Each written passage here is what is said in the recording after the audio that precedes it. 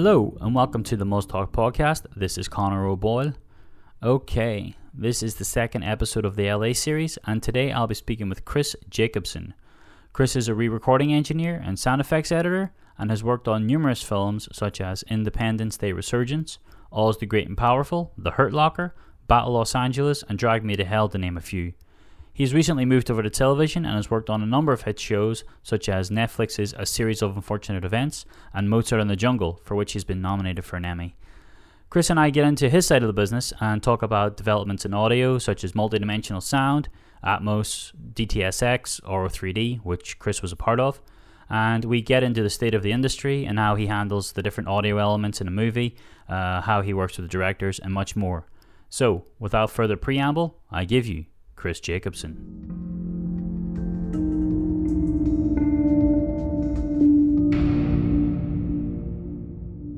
So I am here in the Dubbing Brothers studio in North Hollywood in LA, and I am with Chris Jacobson. Chris, how are you? I'm doing good. Yeah, and so tell me, Chris, what is it that you actually do?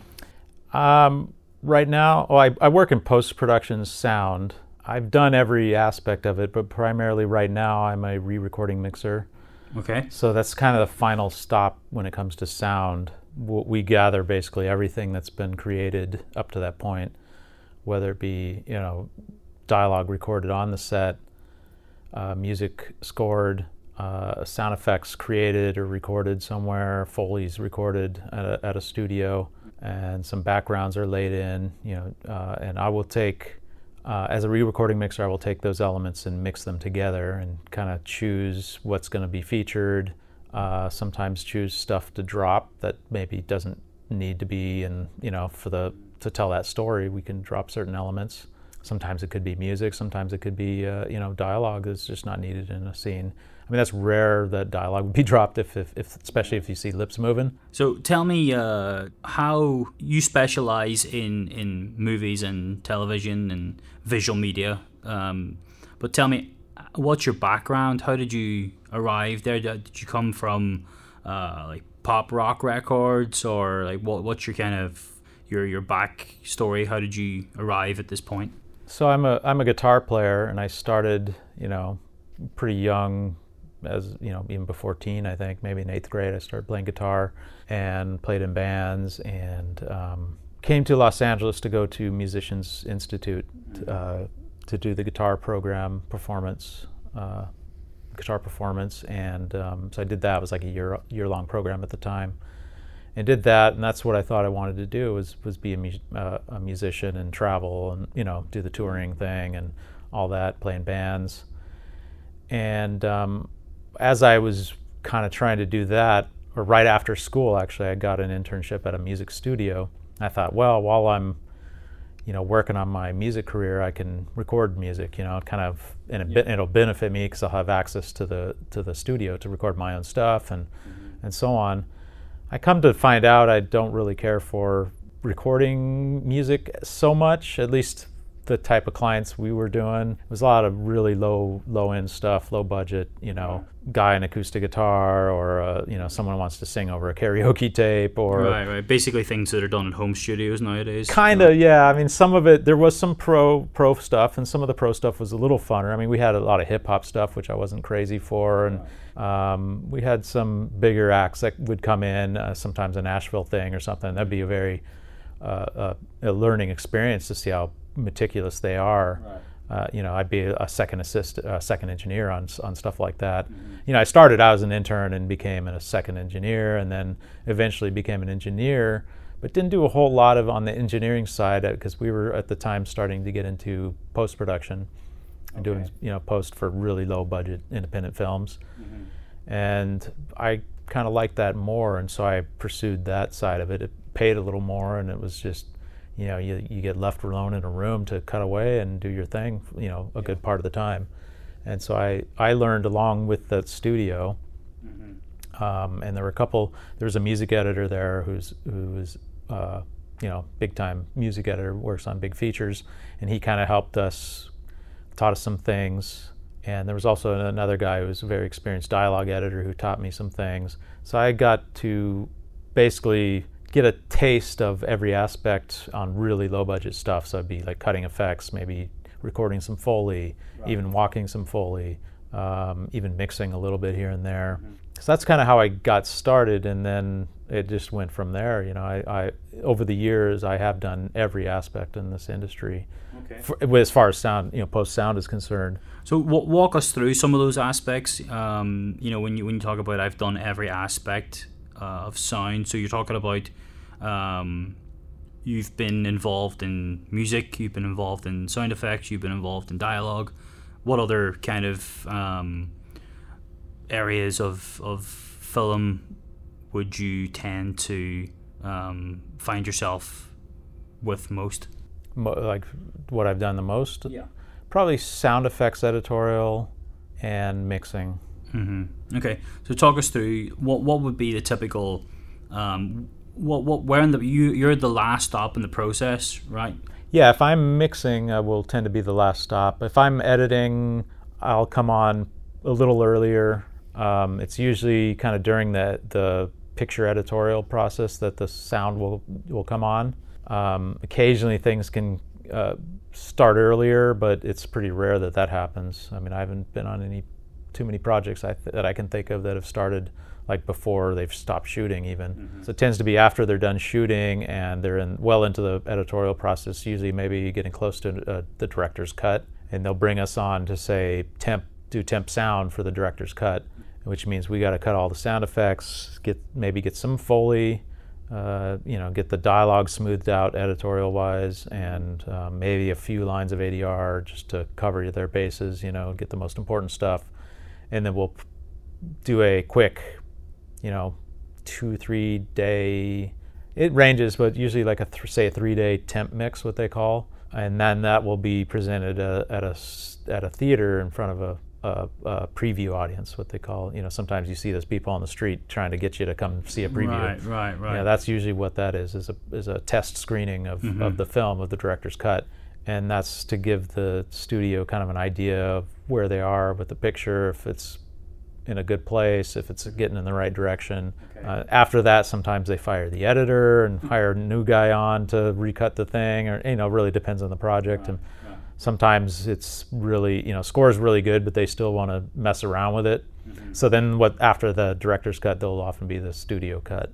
Right, okay. So tell us about this sort of idea of cutting pieces of existing material.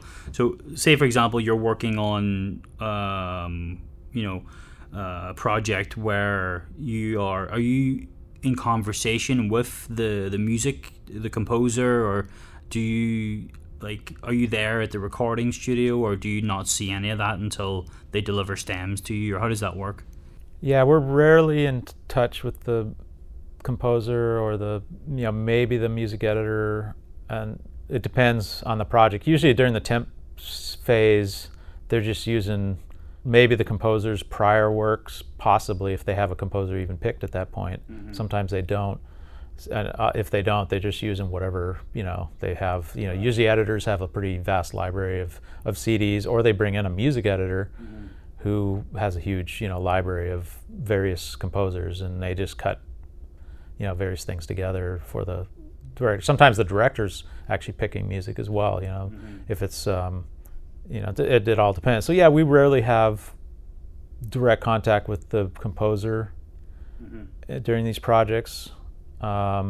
Usually the music editor is kind of the liaison between us. They're kind of there to represent the composer and kind of communicate with us. So obviously in film, movies, dialogue is king. This is what we're told. This kind of from day one, that the music should never get in the way. It should never, because you, the re-recording engineer, will just pull it down, or the director will say, what's that? Why is that there?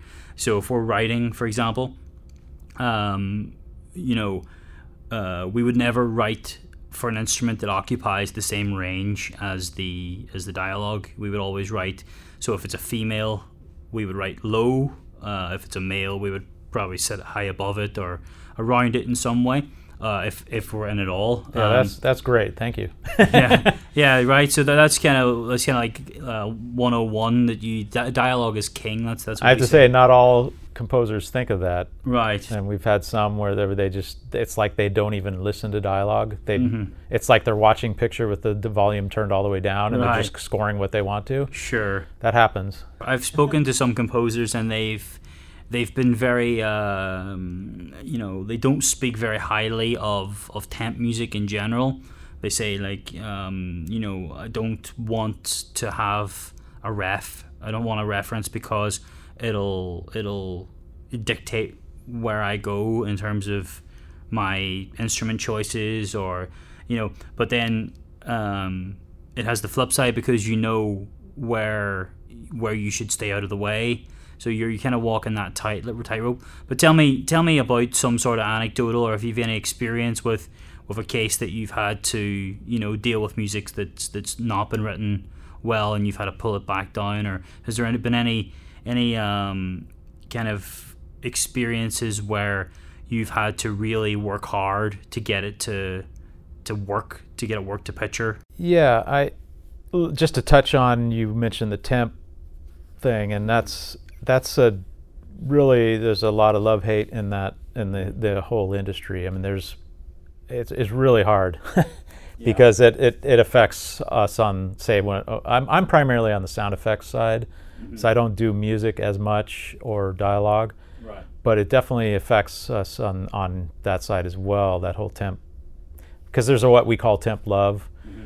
And it can happen with, most often it's happening with music. Say there's even a song or something that they use from a popular artist, and they're in love with that song, and it's going to cost a lot of money. They're going to spend $100,000 plus on licensing that song, and it's like that $100,000 could be used for to make the sound better.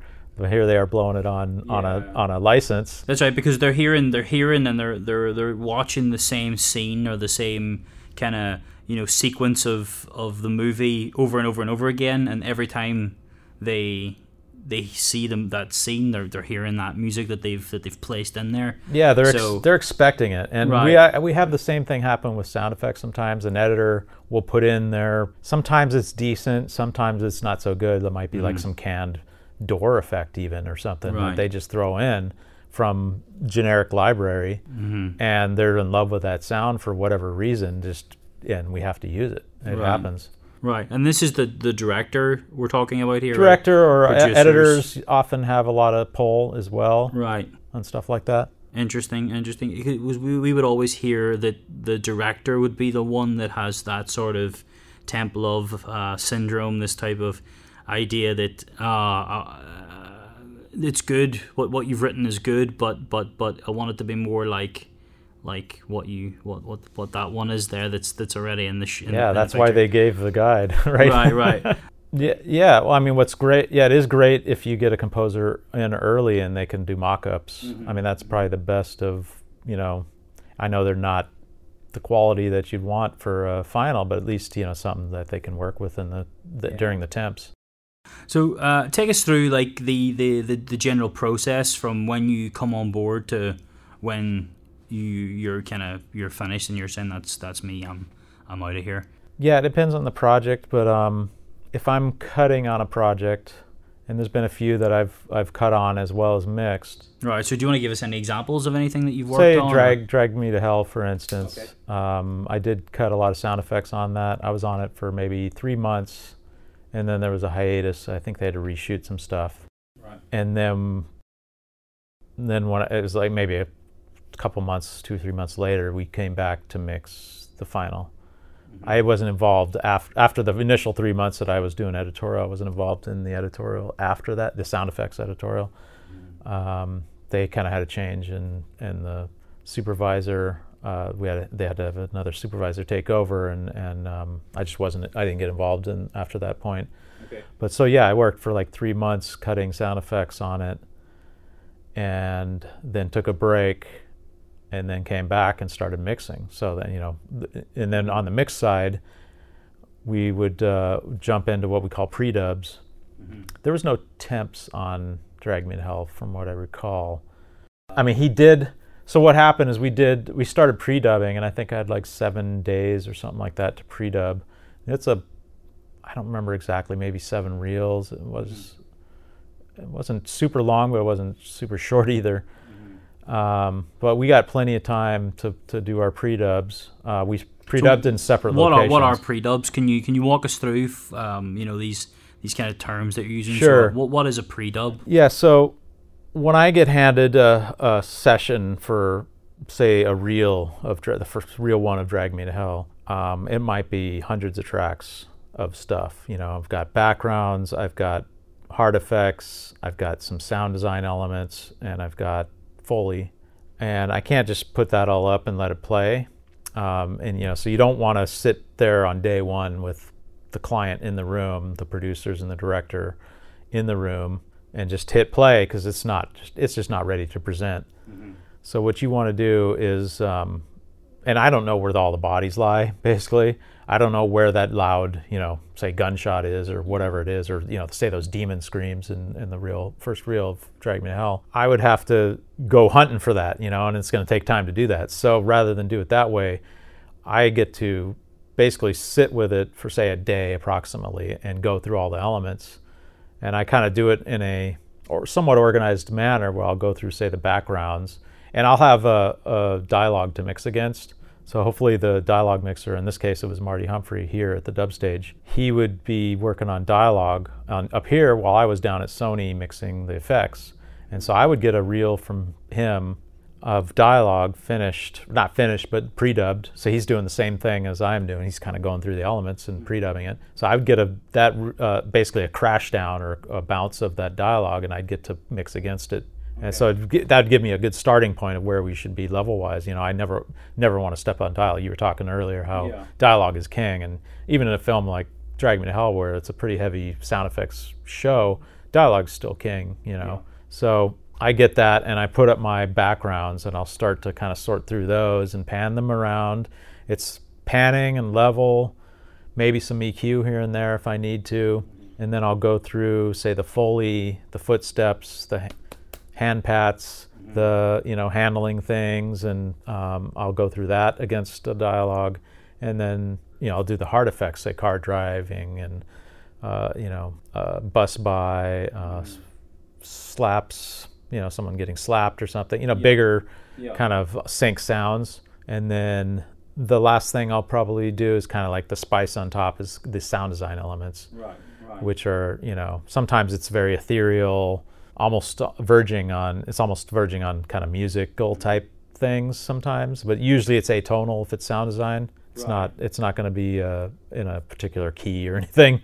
So usually we'll work okay with music, depending. If it is a tonal thing, then maybe we'll have a conflict there, and I'll have to broom something. But and that's usually the last element I put in. That will also include creatures that are created, say the demon voices. Those were created in the sound design. That's very specific stuff for the movie that are created, usually from scratch, or maybe they brought in a voice talent to create some of those sounds. Okay, and then the director and producers come in and they get their first look at what it's like when the pre-dubs are synced. Yeah, so at that point we're both pre-dubbed and we get what we call the final mix. On day one, we're getting music for the first time. Usually music is pretty backed up. They're usually have pretty tight deadlines, and they're mixing. They're basically mixing.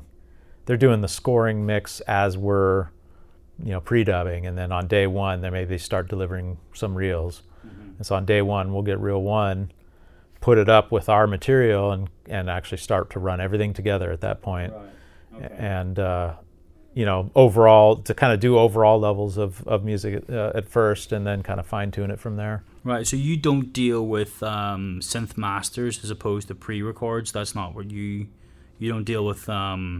So for example, if I were to give you the session files from the scoring stage, right? I've taken my music and I have it recorded, and I would have them mixed by my mix engineer before they would go to you to be mixed into the movie, right?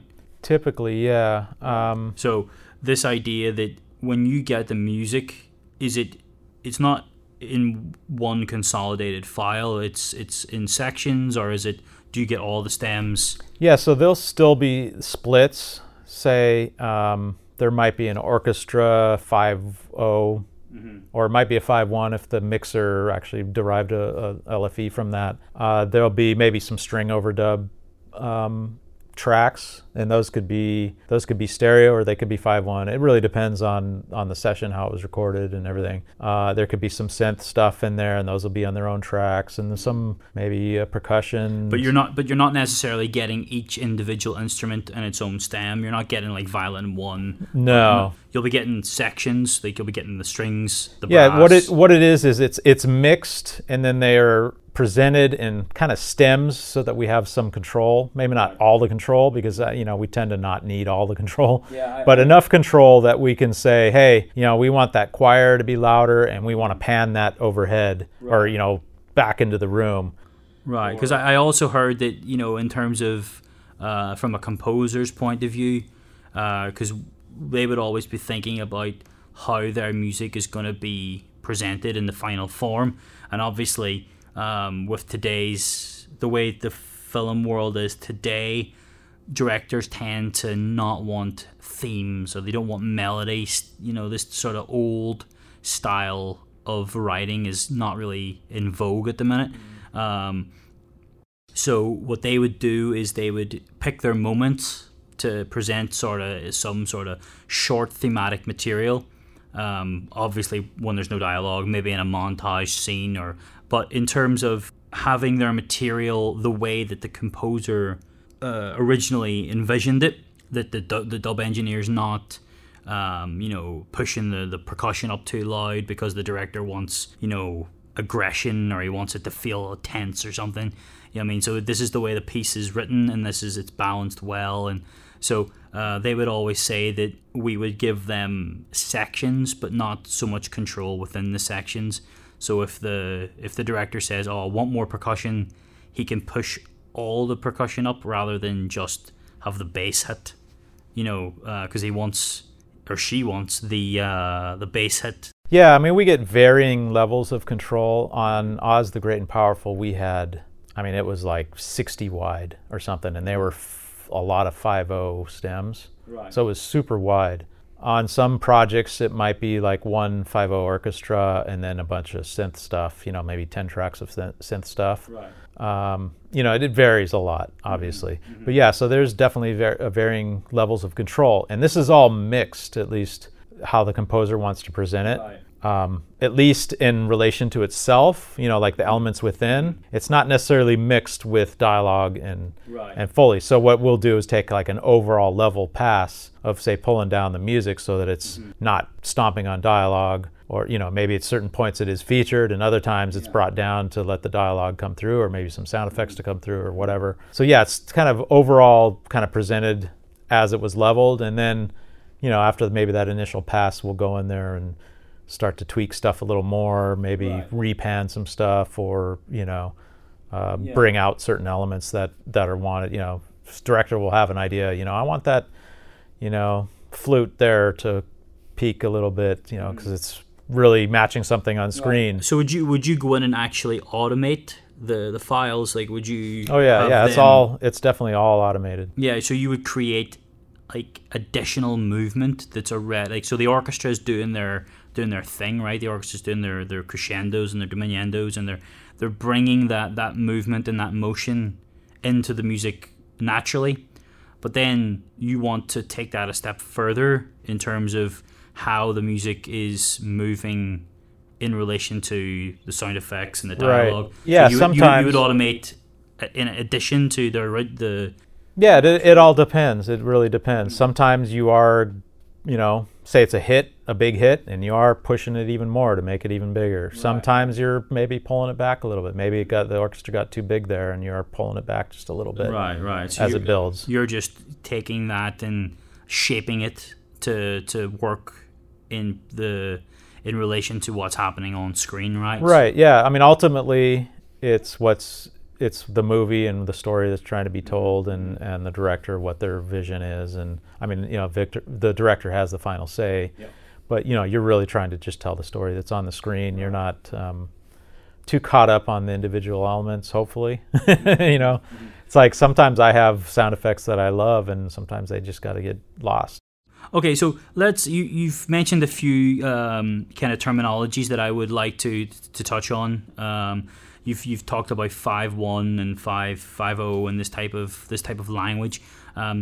It's language that we hear quite frequently, but language that's not necessarily fully understood by everyone. So what is it when you talk about 5.1 or when you talk about 5.0 and you talk about LFEs and this type of language? Can you kind of articulate what that means?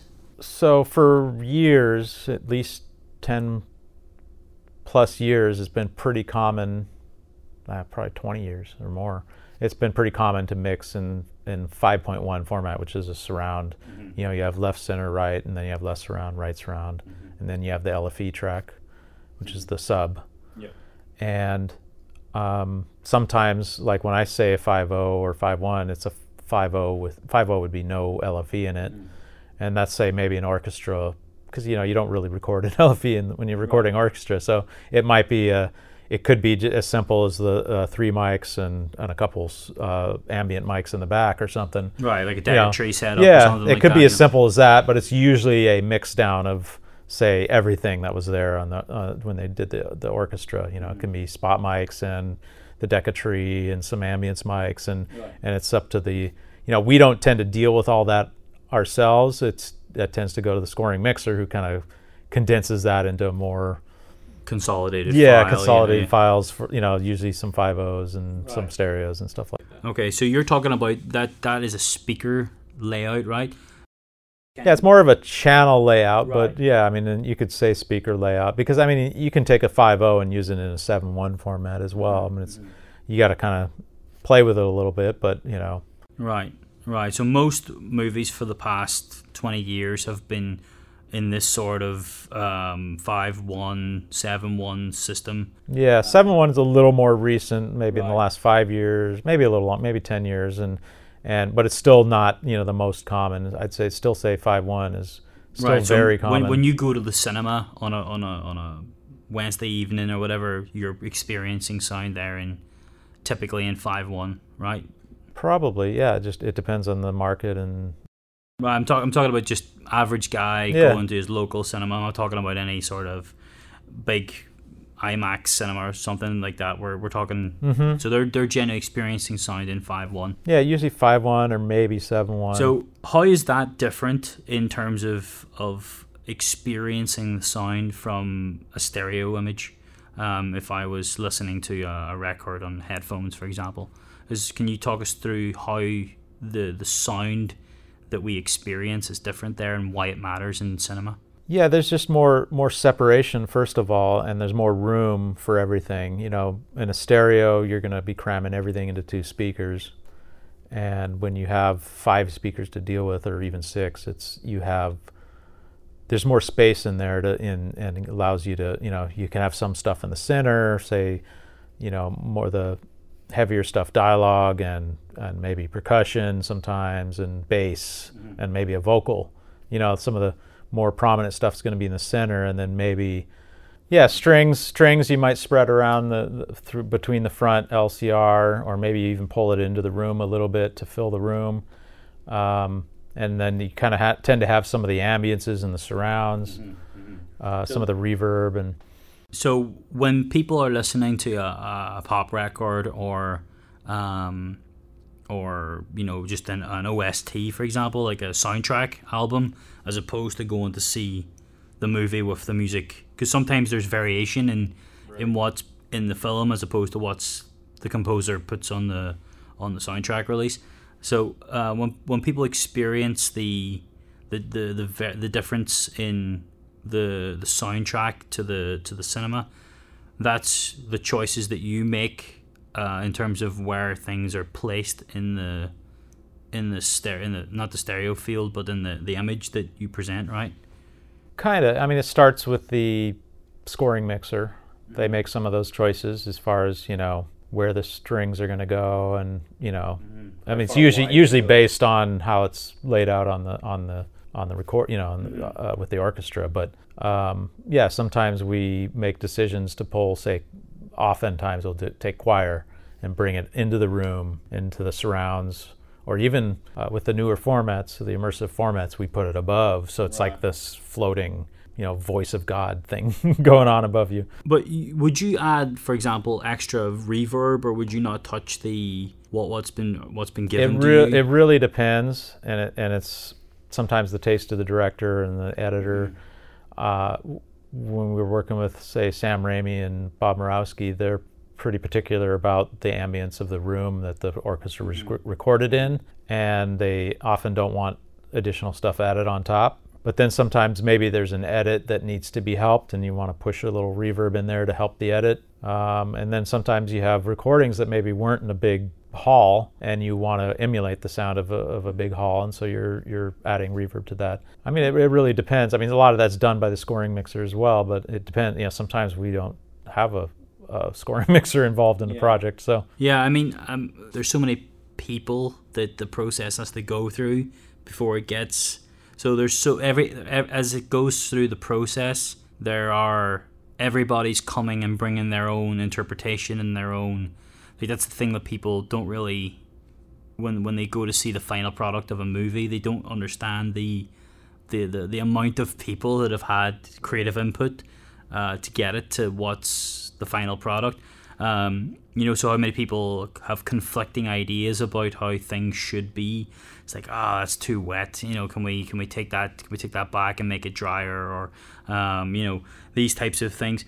But you were talking about these kind of more modern technologies that are coming out now. So we're talking about these types of things like Atmos and DTS:X, which is where we sort of came in contact. So you specialize, or you have experience in working with these new platforms. They're not new, but they're relatively new. Well, I had experience with them when they were new. They were even before they were released to the public. Right. So how long has, because Atmos and Dolby Atmos and DTS and these types of things are slowly but surely creeping into home cinema at the minute, but for a while they were pretty exclusive to theater cinema, but you, like you said, have been involved before they were even there. So can you talk to us about how this is the next step in cinema sound and what it actually is? Yeah, it really just brings another level of immersiveness to the storytelling. Allows the director to place the audience more in the location, or in the story, basically. Right. And how does it work, or what's the kind of technology behind it? Yeah, there's the main gist of it is that there's objects that are basically individual sound elements that are that we can place anywhere in the room in a 3D field, rather than just on a 2D field, which is 5.1 is really just 2D, two-dimensional. There's no y-axis on that. It's just x. I mean, there's no z-axis. It's just x, y. So now we can place elements up above our heads, which gives it a little more immersiveness. But it's also more precise panning and these individual elements that can kind of go down the side wall. Right. So even in the 2D plane, it's more precise where you're placing it, and especially with movement, gives you a little more movement than you could in the past. Right, and this is kind of specifically helpful or useful when you're dealing with like hard hits that you were talking about before, like cars moving past or airplanes, and you want to simulate this idea of like an airplane moving over the head, that you can actually pass that sound through the space of the audience, right? Yeah, bullet buys, alien spaceships flying overhead. There's lots of thunder rumbling up in the sky. There's a lot of instances that we can use this. It's also useful for spreading things around to even just get it off the front of the screen, right, and maybe get it a little more into the room. Like music can be brought into the front side speakers a little bit. That's often done. And so it's not like in the surrounds, it's still towards the front, but it's off the main screen channels. Right. It doesn't feel as flat. It doesn't feel as like because obviously the cinema has evolved from the theater, right? That's obviously where cinema came from, and audiences for hundreds of years seen the action on the stage and the pit orchestra below, the same way that we would experience a Broadway musical today, right? You would go and you would see the performance on the stage above, which would be eye level, and then the music would be kind of coming from this place that doesn't exist. The world that the actors are creating, the orchestra doesn't exist there. So but what you're doing is that you're taking it away from that historical way that audiences have always digested cinema, because cinema is just an extension of that, right? So you're now bringing the music or the orchestra further into the room where they've always been in that pit space, right? That's part of it. I think with that fad for a while, it's not so as popular anymore. But the whole 3D visuals, that was big. They were really pushing it there for a while, and I think that's where kind of sound felt like, well, we need to take it to the next level as well. But you don't need 3D visuals to have this immersive sound, this 3D sound. Right. So, because there is stuff that happens, even if you're looking at a flat screen 2D image, you can still imagine stuff that's happening off screen to the right, or off screen to the left, or above you, or behind you.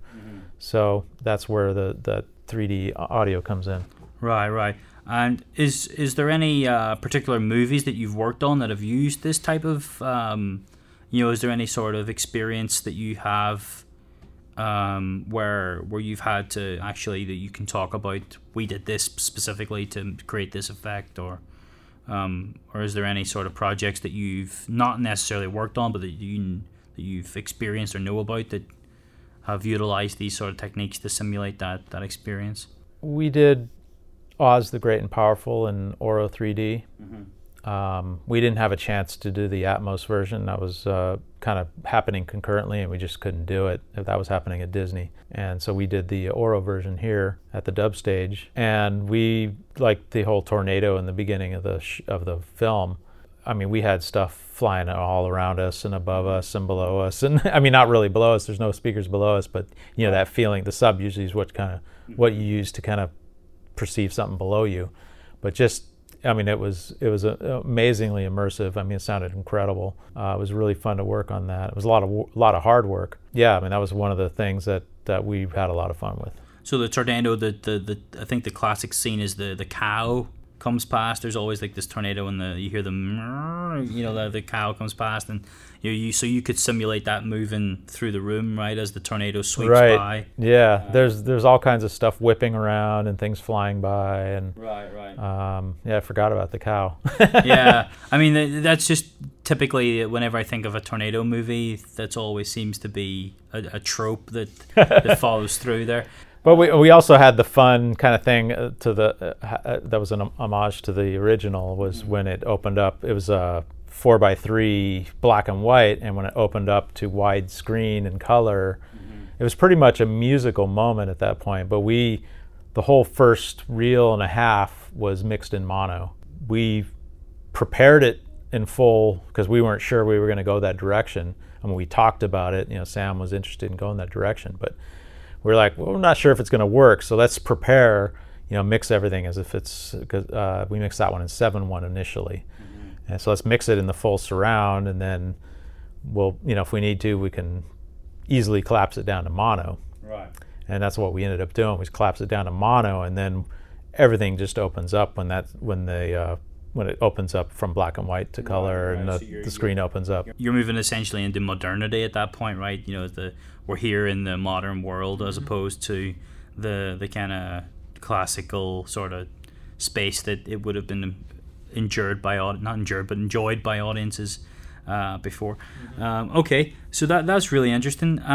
Talk to me about. I went out on Facebook before we did this, and I asked some people did they have any sort of questions that they would want me to ask. So one of the questions that I got asked was, to be an engineer, to be a mixing engineer, how important is it to have a knowledge of the musical language, or a knowledge of music? Like, to what extent do you need to be musical to deal with that? I think that's very helpful. I don't think you need to be... I mean, there's a lot of people in this industry that come from musical backgrounds.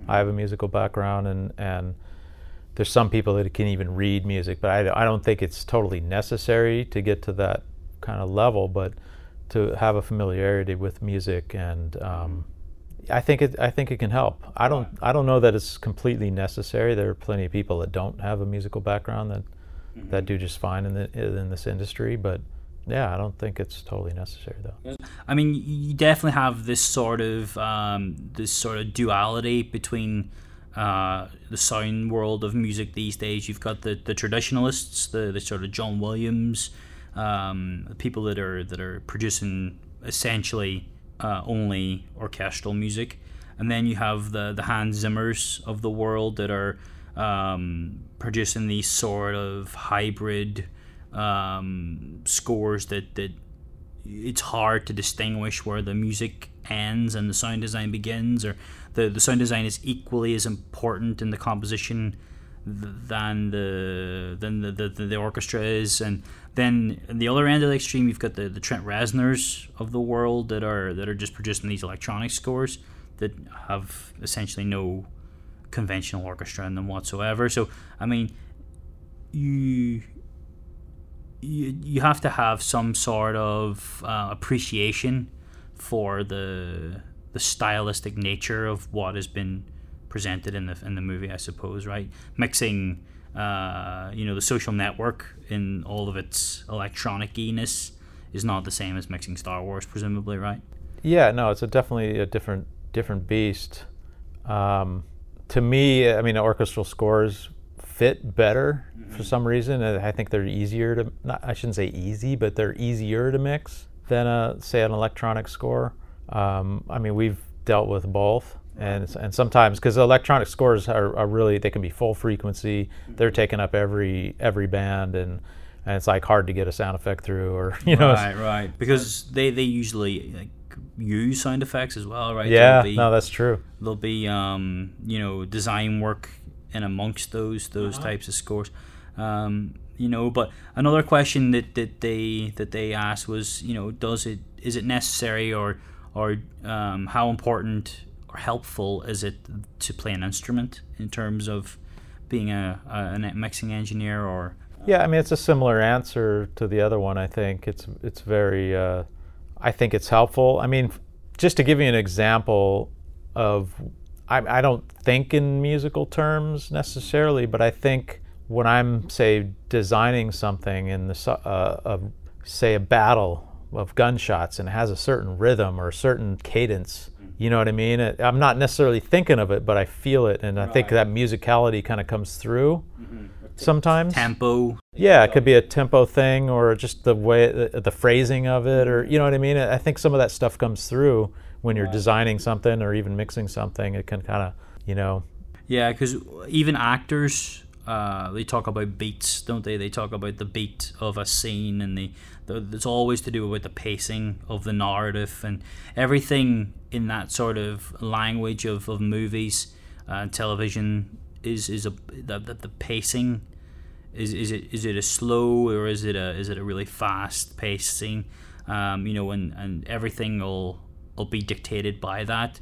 The tempo of the music, the tempo of the effects that are coming, so your slaps or your punches, they'll always be sort of reflective of the tempo of what's happening. And I think in that respect, coming from a musical background or having an appreciation of music is an extra tool to be used there, right? Yeah, I think so. It definitely doesn't hurt and can help. I mean, a lot of the tempo of or the pacing is kind of it's usually dictated by the editor, how they want things to flow. But I think you can put your rather than just going pap, pap, pap, it could be pap, pap, pap. You know what I mean? It could be just a slightly different variation on the sounds that makes it more interesting. Right, and let's just talk about that for a second. So how detailed do you go? Let's talk about footsteps, for example. Would you use a different footstep sound, or would you use the same footstep sound? How would you? Footsteps are usually walked by an artist. Right. Okay. So. And they're. I mean, everything we're doing is very detailed, and they're gonna look at the shoes, and not always use the exact type of shoe, but they want it to sound like that's what they're using. Sometimes that shoe that they're walking with may not sound good, so they're like, well, let's do something a little different that sounds a little better. But they're going to try to match shoes, the surface, whether it's hardwood, carpet, linoleum, sand, concrete, asphalt, you know what I mean? They're going to really try to match the surface, and there's a lot of details within the sound that are captured. There's scuffs on, the foot kind of gets a little grittiness on it, some sand underneath in the concrete, type of thing. And, so there's a lot of detail there for sure. I don't have to deal with every individual footstep, luckily, but I do mix in, say, there's a track for that character and a track for the next character, and I'm mixing that. And sometimes if it sounds a little off, I might need to EQ it or tweak it a little bit, or maybe the timing's a little off if an editor hasn't looked at it. On TV, we often get stuff handed to us that hasn't been meticulously edited. I'm used to stuff that's been almost every footstep is matched in sync pretty much. If you see it on screen, maybe if you see only their shoulder, maybe not every footstep is exactly on where it needs to be, but if you're seeing the footsteps, it's going to be every footstep's going to be exact. Yeah. But on TV, we often get stuff that's just in the ballpark, and sometimes you can be 6-8 frames off. And when I notice it, then I'll tweak it and try to make it the sync better. But we just don't have enough time when it comes to TV to deal with stuff like that. Right, and footsteps, and the same principle applies across the board. I mean, for punches, and typically, we're used to the sound effects not representing reality. When people get punched, so I'm thinking like the Bourne movie or something, for example, where Matt Damon punches somebody and it's almost like an explosion. It's like this over the top sort of almost comical, maybe like this James Bond sort of. There's definitely a license to do some things over the top. I mean, Hollywood Guns are an example. Yeah, the guns, right? Definitely punches and hits and stuff like that. I mean, I tend to cut in that direction where I want it to sound big. But not all the same too, so you got to be careful that everything doesn't just like these big low end punches. You got to make it varied.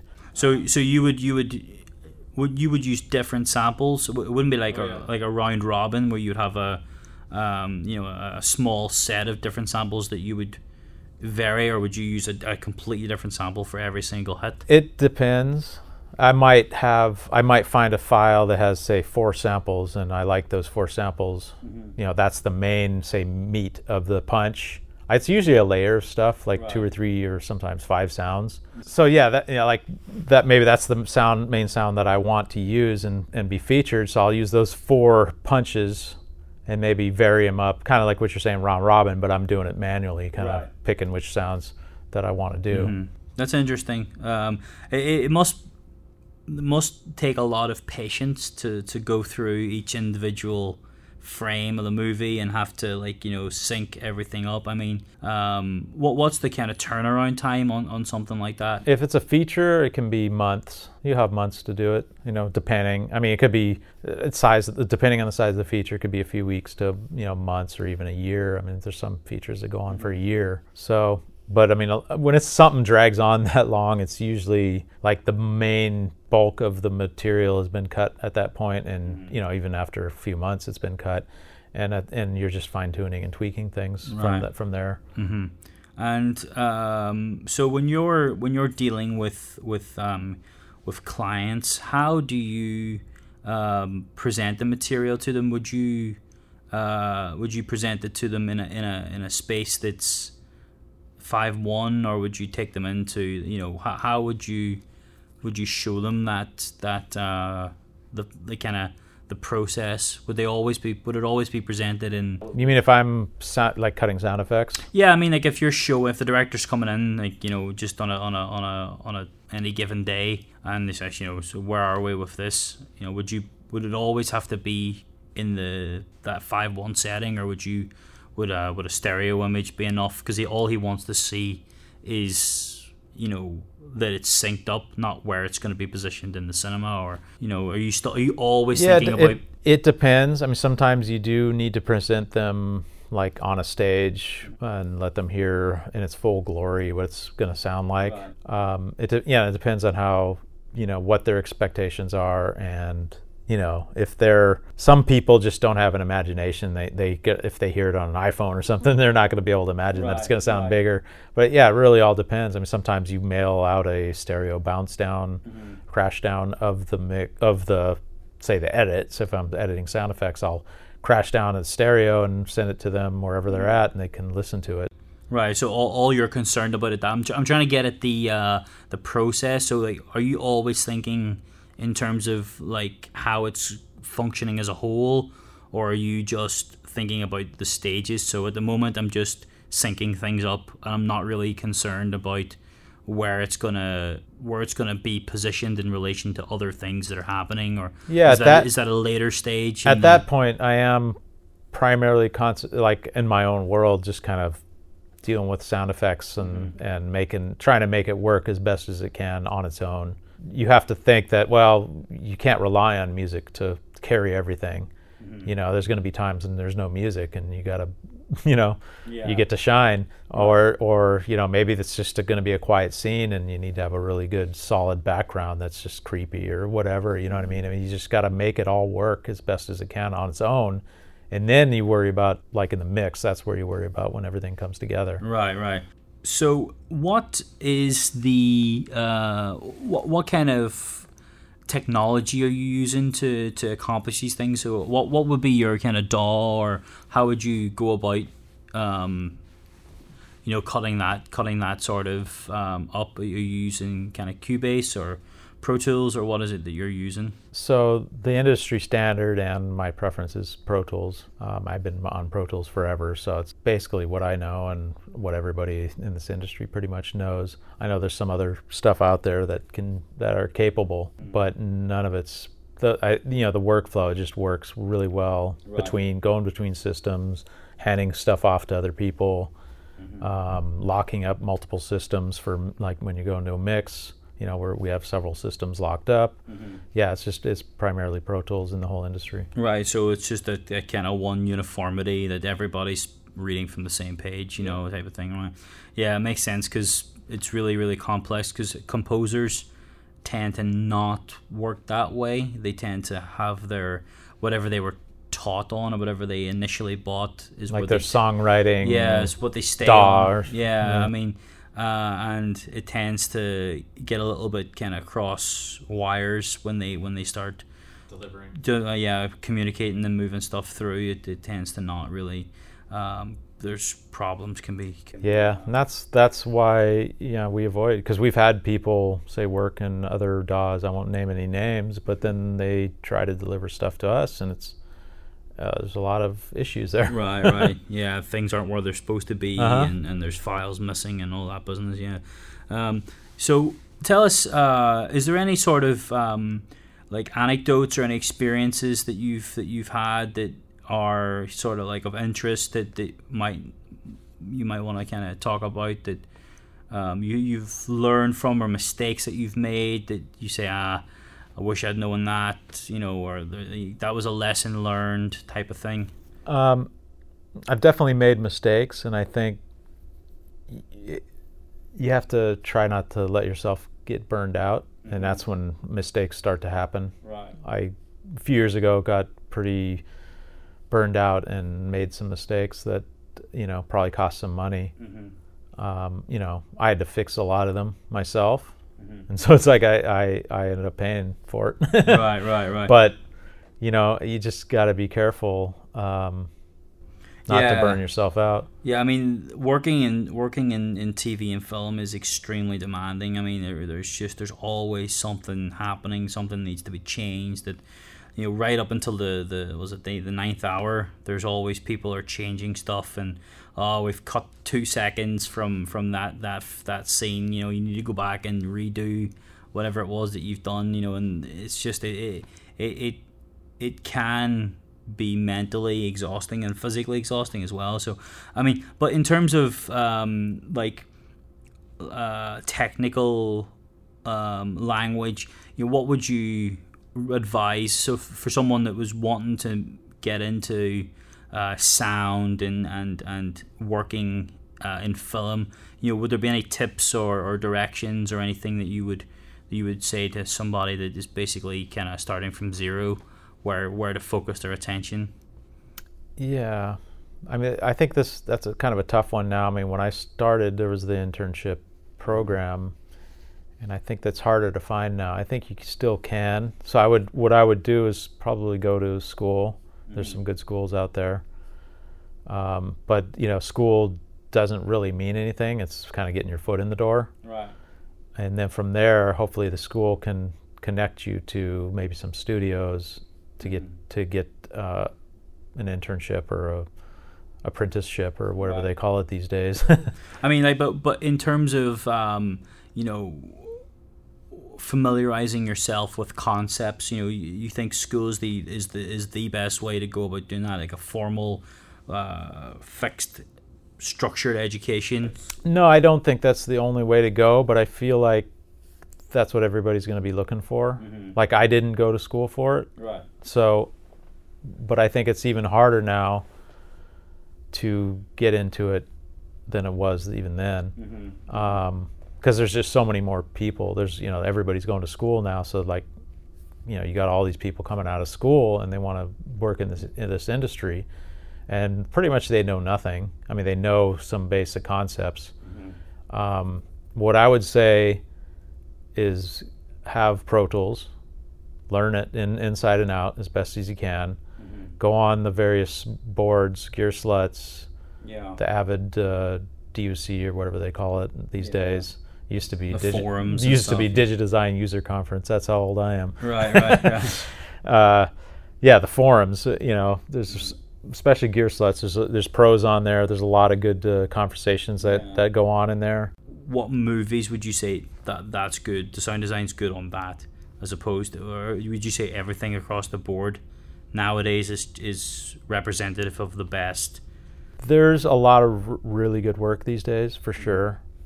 But I would go back to, say, something like The Matrix was outstanding and cutting edge at the time, and even to this day I would say is influential. Mm-hmm. Every aspect of that film is very well done, technically and creatively.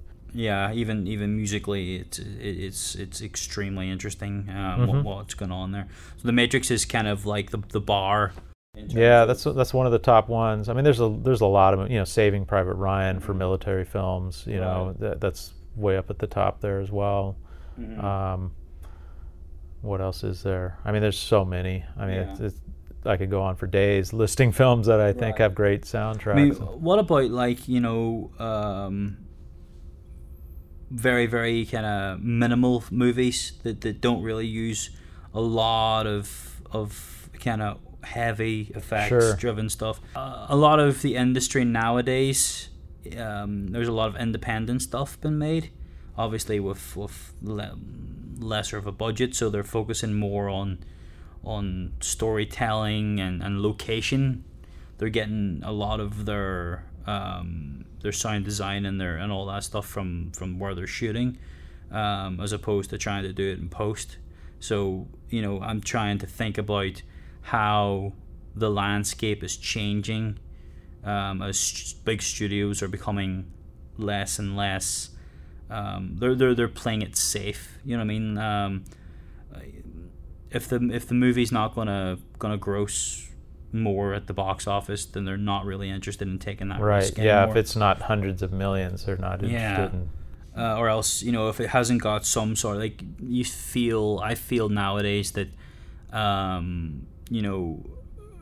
it's a lot of sort of remakes of the kind of thing. There's the storytellers, the people that are actually kind of doing things that are interesting or existing in another space these days. They're kind of on Netflix and you know, they're on independent platforms that are. Yeah, it's really hard. I mean, you have almost no middle ground. Yeah, it's like you got the tent poles that the studios are making, and then you got these ultra low budget ones that are. I mean, that's why I'm not doing a whole lot of films these days. It's just it's more on the TV. TV has budget, and that's where all the filmmakers are going, is to TV. Right. Yeah, like miniseries, this type of thing. Netflix and Amazon, and it's really kind of the way things are going. And that's what's pushing, I suppose, this market of the home cinema as a like a tangible, realistic thing where people are investing in like the Atmos at home and the surround sound at home and this type of thing, because obviously there's big titles been made. You know, Netflix are producing content that's like, you know, 5K or 4K, and it's like super high quality, and the audio's moving to that space as well, right? Mm-hmm. Yeah, they're doing Atmos. I know several. iTunes, for example, is releasing you know, that sort of sonic. You know, they've got the 4K titles now, the high res titles, and like they're almost like post Blu-ray type stuff. Yeah, was it the Apple TV has Atmos in it as well for sound? And you know, there's the sound bar as well. I don't know if you've seen that, the Atmos sound bar. It's just one solid device that projects. Yeah, I don't know if I'm too crazy about that idea, but right, you still are kind of like, you need the speakers placed relative to the audience member, right? Yeah, I mean, I can't say I've heard it, but I can't imagine it's. I mean, you know, I'm sure it does something, but how well it does it is I got to check it out. Right, I guess. Right. And so, is there any sort of concepts that you think we haven't really touched on that you think is important to speak about when we're talking about mixing or re-recording? Or is there any do's or don'ts that you would give to composers out there? Like, don't give me this, do give me this. Yeah, I think definitely score and mix against the dialogue. You should listen to the dialogue, and also if you are working in 5/1, keep the center pretty open when there is dialogue. Mm-hmm. You could have maybe some bleed in there, and you know, when the dialogue stops, you can fill it in as if needed. But you know, we like to have that. It's really hard to get dialogue intelligibility as it is, and you know, if you have that center clear, then we can hug the music a little closer to the dialogue to fill that in. So that's one thing I can think of. And you know, separation is helpful for sure. You know, don't lock everything up and think that, you know, your mix is great and this is the way it's got to be, and you don't want anybody messing with it, because that's only ultimately going to hurt you, because the whole track will just get pulled down then, you know. Yeah. The whole thing is going to come down as opposed to just the brass. Yeah, exactly. It's like, those trumpets, they're sticking out, you know, pull the trumpets down. No, we're pulling everything down, right? Or vice versa. Maybe there's times they want to push a particular instrument. You know, like in Drag Me to Hell, we push the violin a lot, or you know, and various films I've worked on, it's, you know, the choir, you want that hovering above, you know, you want to pan it to a different location, hover it above you, so it kind of feels ethereal, and you know what I mean. So you know, separation I think is really important, really helpful. You know, we don't always mess with it. It doesn't all, you know, but to have that option is very helpful. So it's just like give you guys as much flexibility to do what you.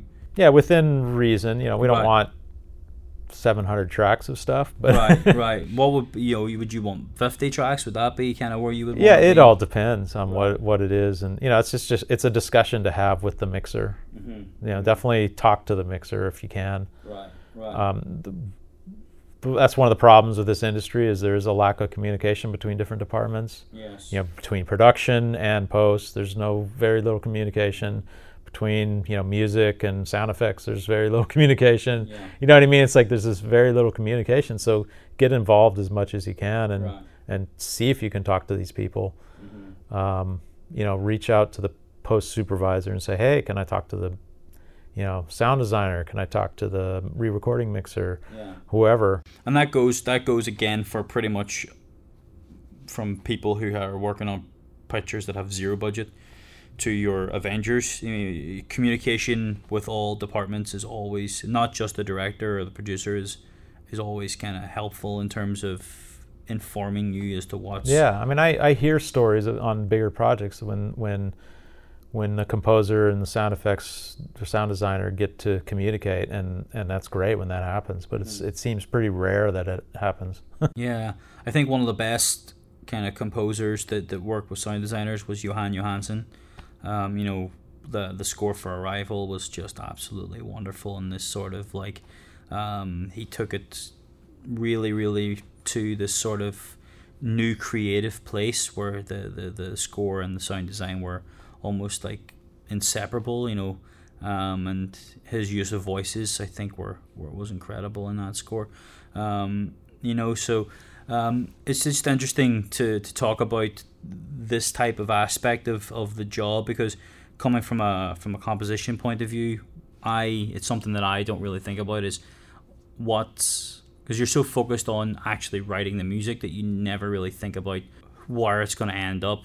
Yeah, and I think a couple things. I think get a music editor on your team, someone that you work with regularly who knows your stuff, who knows your material, and that person will represent you on the dub stage. It's rarely a good idea for the composer to come onto the dub stage. Right. There's usually, things can get heated. Usually the composer's really in love with their stuff and really fighting for it, and it gets to a point where it's just too much. So it's really can be a hard battle on the stage. You don't know. You can be angry at the re-recording mixer, but you don't know what transpired.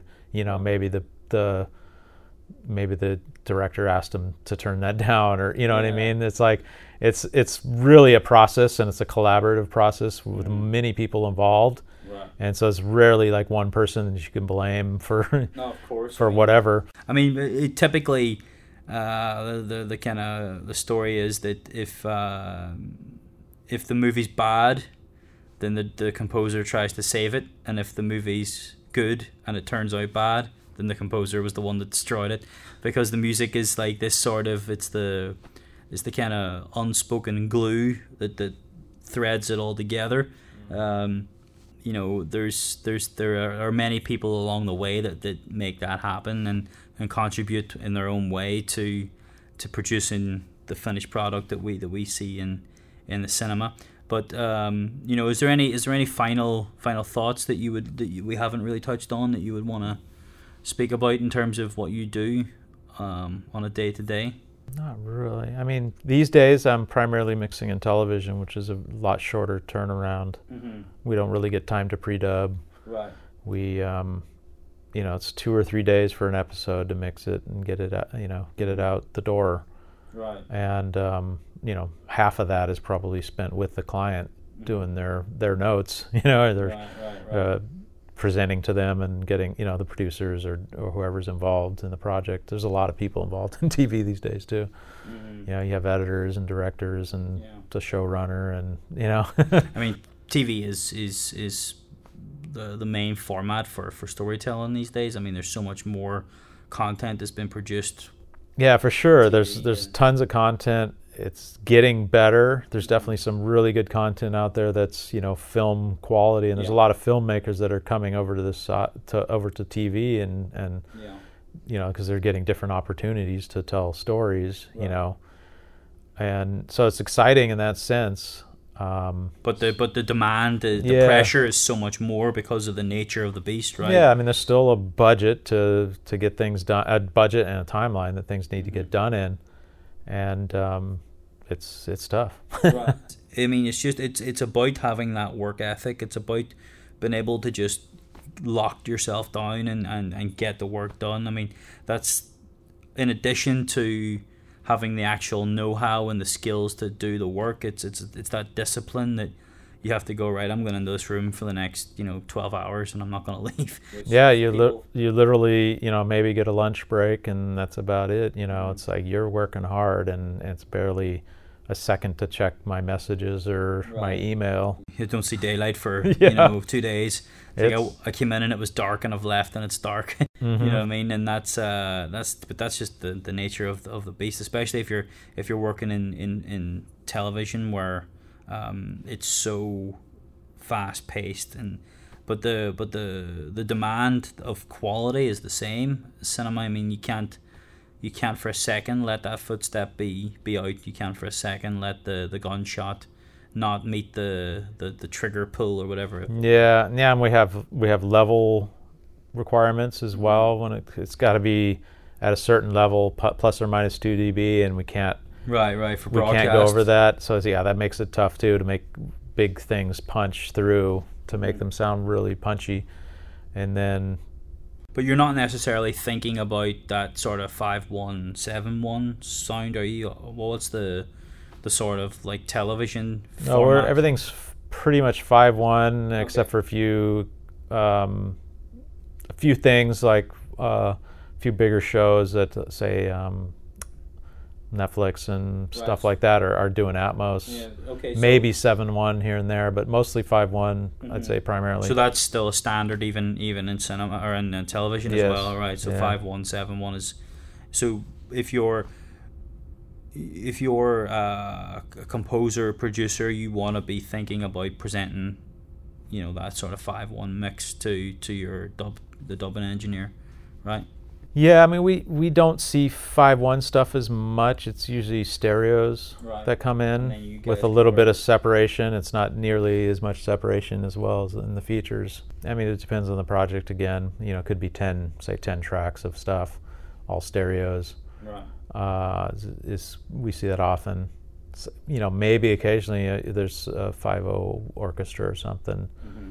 It really depends on the project. If there's a budget for an orchestra, yeah, that's the thing. Is television's kind of stereotypically not. They might have overdubs. There might be sweetening of some sort. For example, composers will generally just deal with samples, and then occasionally maybe get, a small violin section to come in and overdub.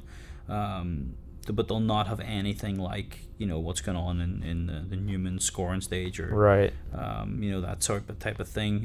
Yeah, but there's a lot of work there, so I mean, I say embrace it, and that can be your calling card to the next thing. Yeah. But yeah, it's tough. I mean, we've heard some good stuff and we've heard some bad stuff, and it's like often it's the stuff that interferes with dialogue is the problem most of the time, or it's the wall to wall, just loud stuff, wall to wall, like, and it's all mixed like it's a music CD. It's like that just compressed. The block, the big brick, So those are some things to watch out for. I mean, if you get into TV. Yeah, that's the thing. I mean, you can't say it enough. Is that you stay out of the way of the dialogue, or else you're gone. Like, it's out of there. There's no point. You may as well never have written it because it's gone. Okay, so the last thing is there anywhere that people can find you online? Do you have like a place where people can kind of follow what you're doing or check out what you're up to, Twitter or anything like that? Yeah, I'm not that involved in the online stuff. I mean, I'm involved online, but not so much in the social network stuff. I mean, I have a Twitter account that I rarely post on. Right. That's at CJ Guitar. Mm-hmm. What else is there? Yeah, I mean, yeah, all right. Not really, just look for me, I guess. Let's look for you and check out your work. All right, Chris, well, thanks very much. It was a really pleasure to chat to you, and I'll definitely get to do it again soon. Okay. Right. Thanks.